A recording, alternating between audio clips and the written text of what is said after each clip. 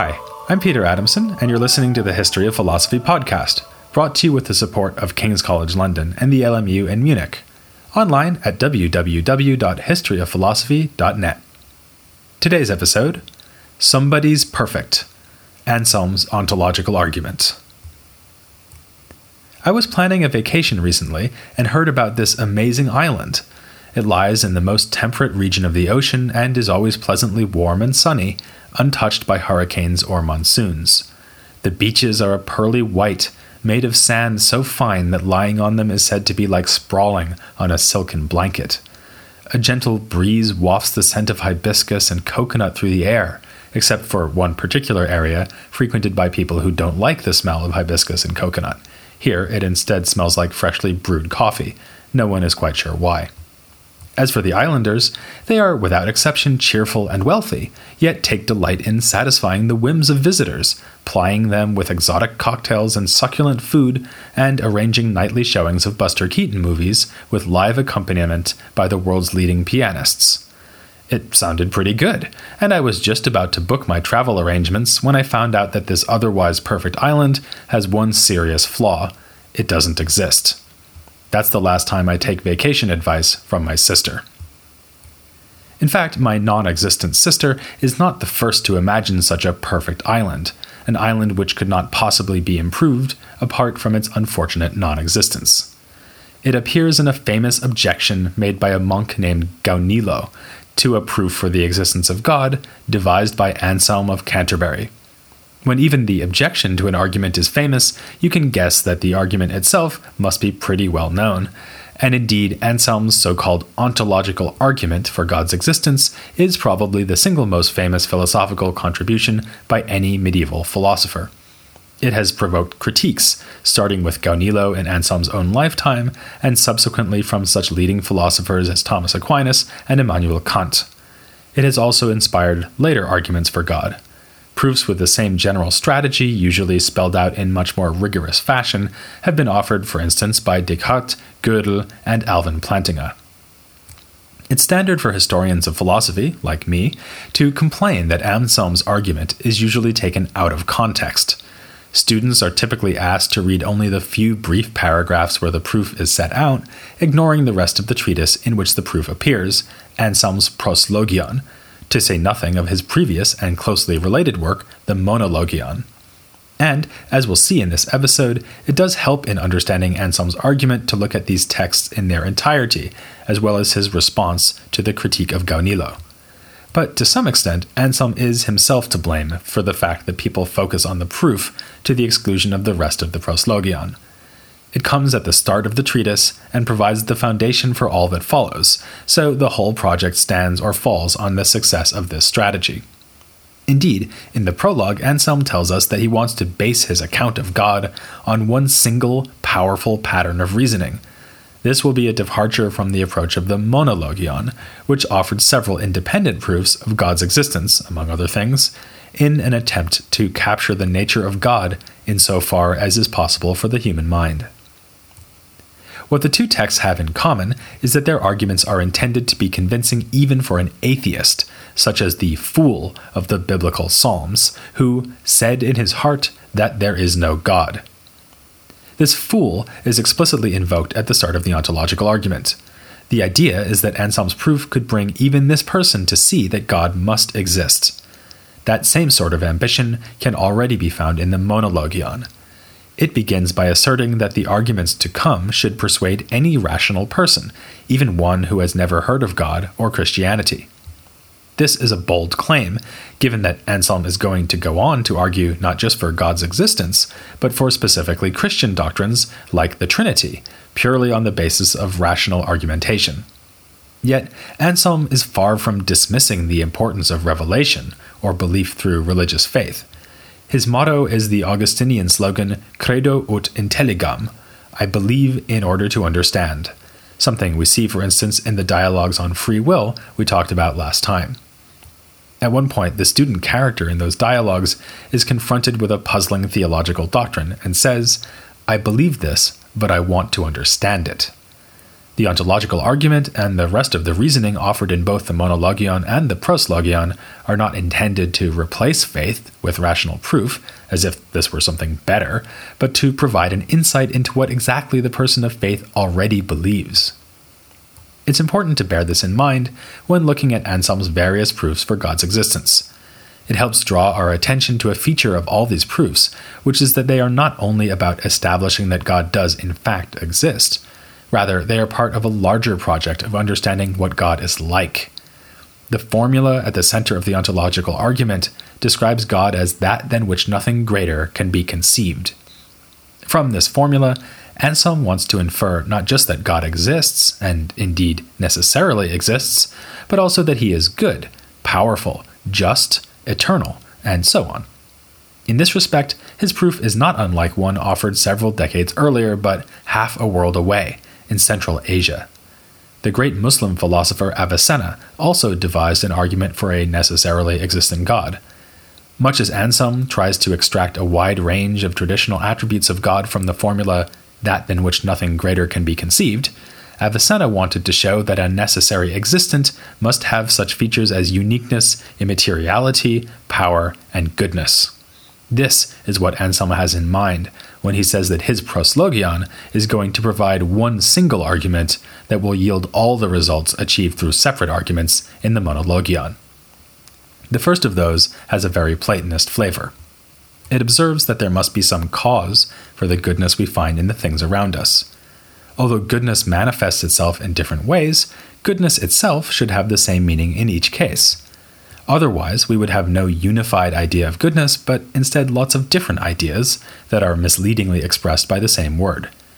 We need therefore to suppose that there is a cause of goodness, which is the source of this shared nature that we find in all good things.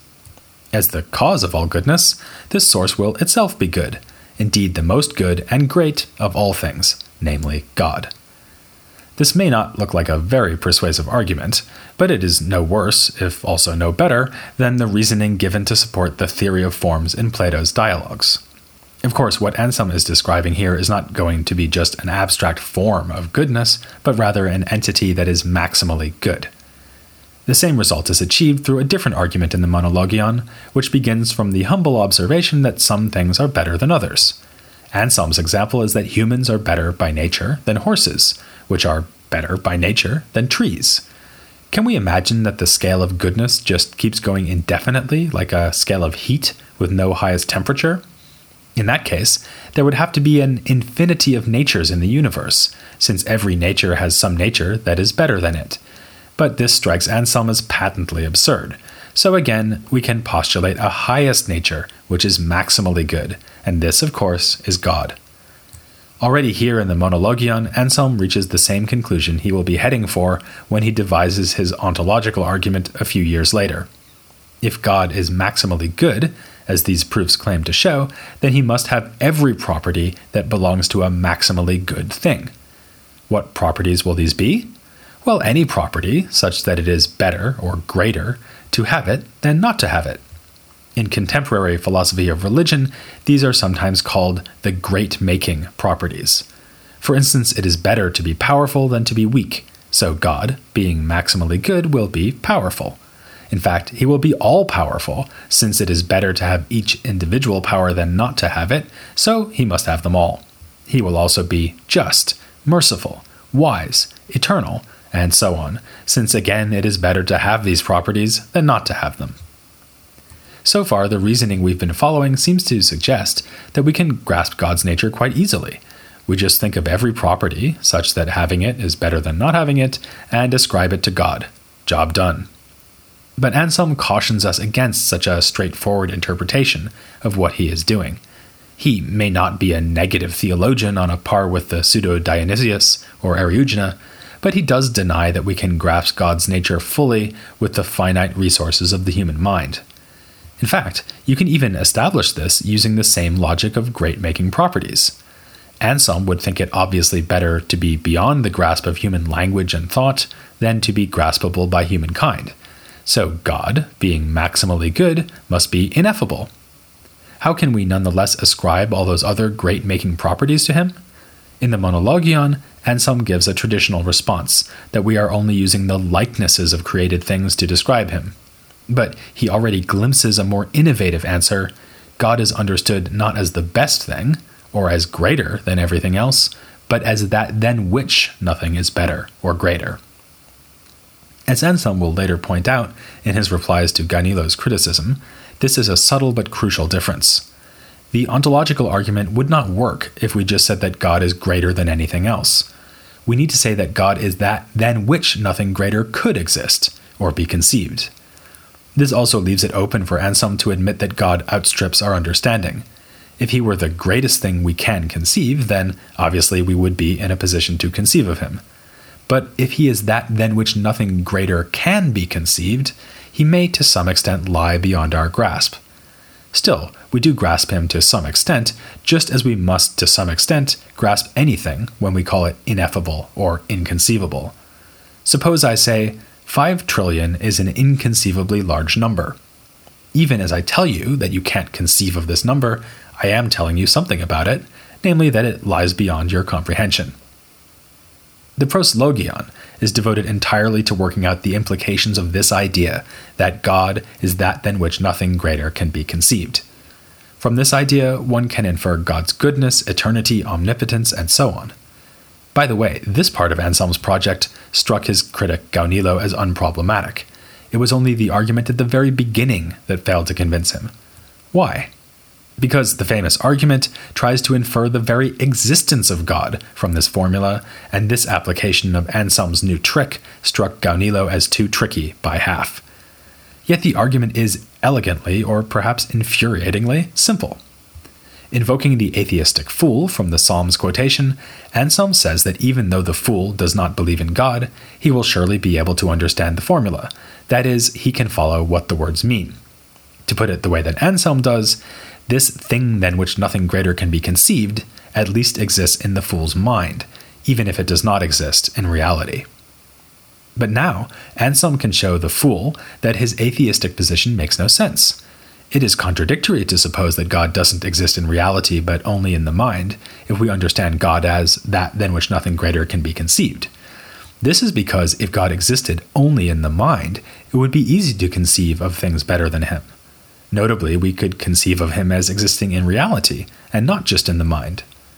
As Anselm puts the point, if that than which a greater cannot be thought exists in the mind alone, this same that than which a greater cannot be thought is that than which a greater can be thought, but this is obviously impossible. This is the same sort of reasoning used later in the Proslogion to prove that God is, for instance, eternal. It belongs to the very nature of that than which a greater cannot be thought to be eternal, because if it were not eternal, we could think of something better, by thinking of something that is eternal. In the same way, it is implied by the formula that the thing in question must exist, because if it didn't exist, we could conceive of something better than it. The fool must therefore admit that God exists, on pain of contradicting himself. Like Mr. T, Gaunilo pitied the fool, and argued on his behalf that Anselm's argument did not work. He devised a number of objections, including his famous island analogy. Consider, says Gaunilo, an island than which no better island can be conceived.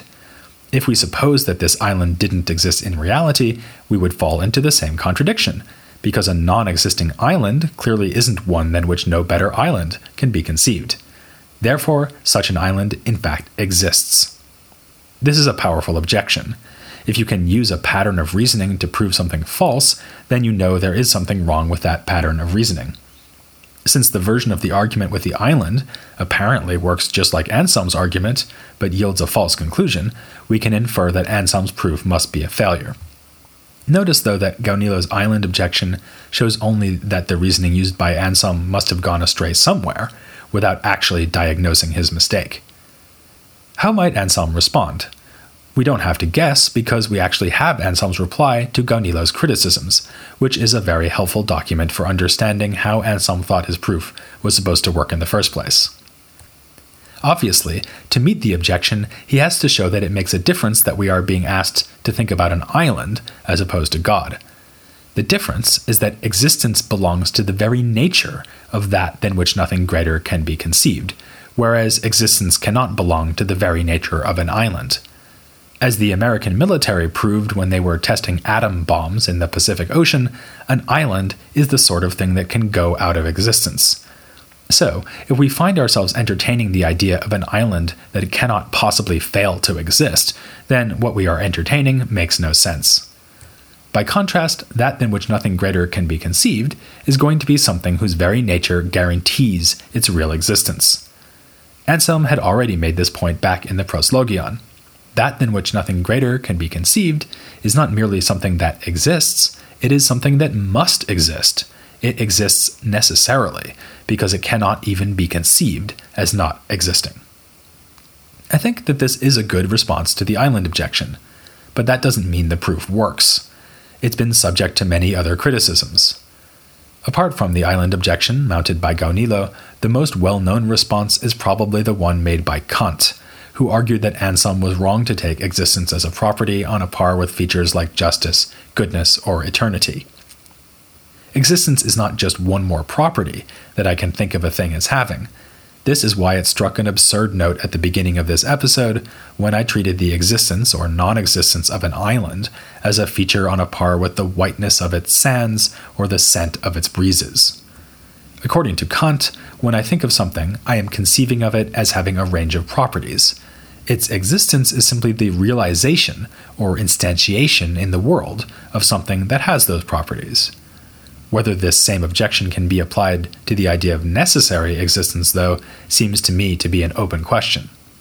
Even if existence is not a property, like justice or eternity, the trait of existing necessarily might be.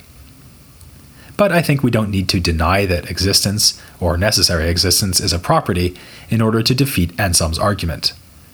If the way I've set it out does capture Anselm's line of reasoning accurately, then it has a more fundamental flaw.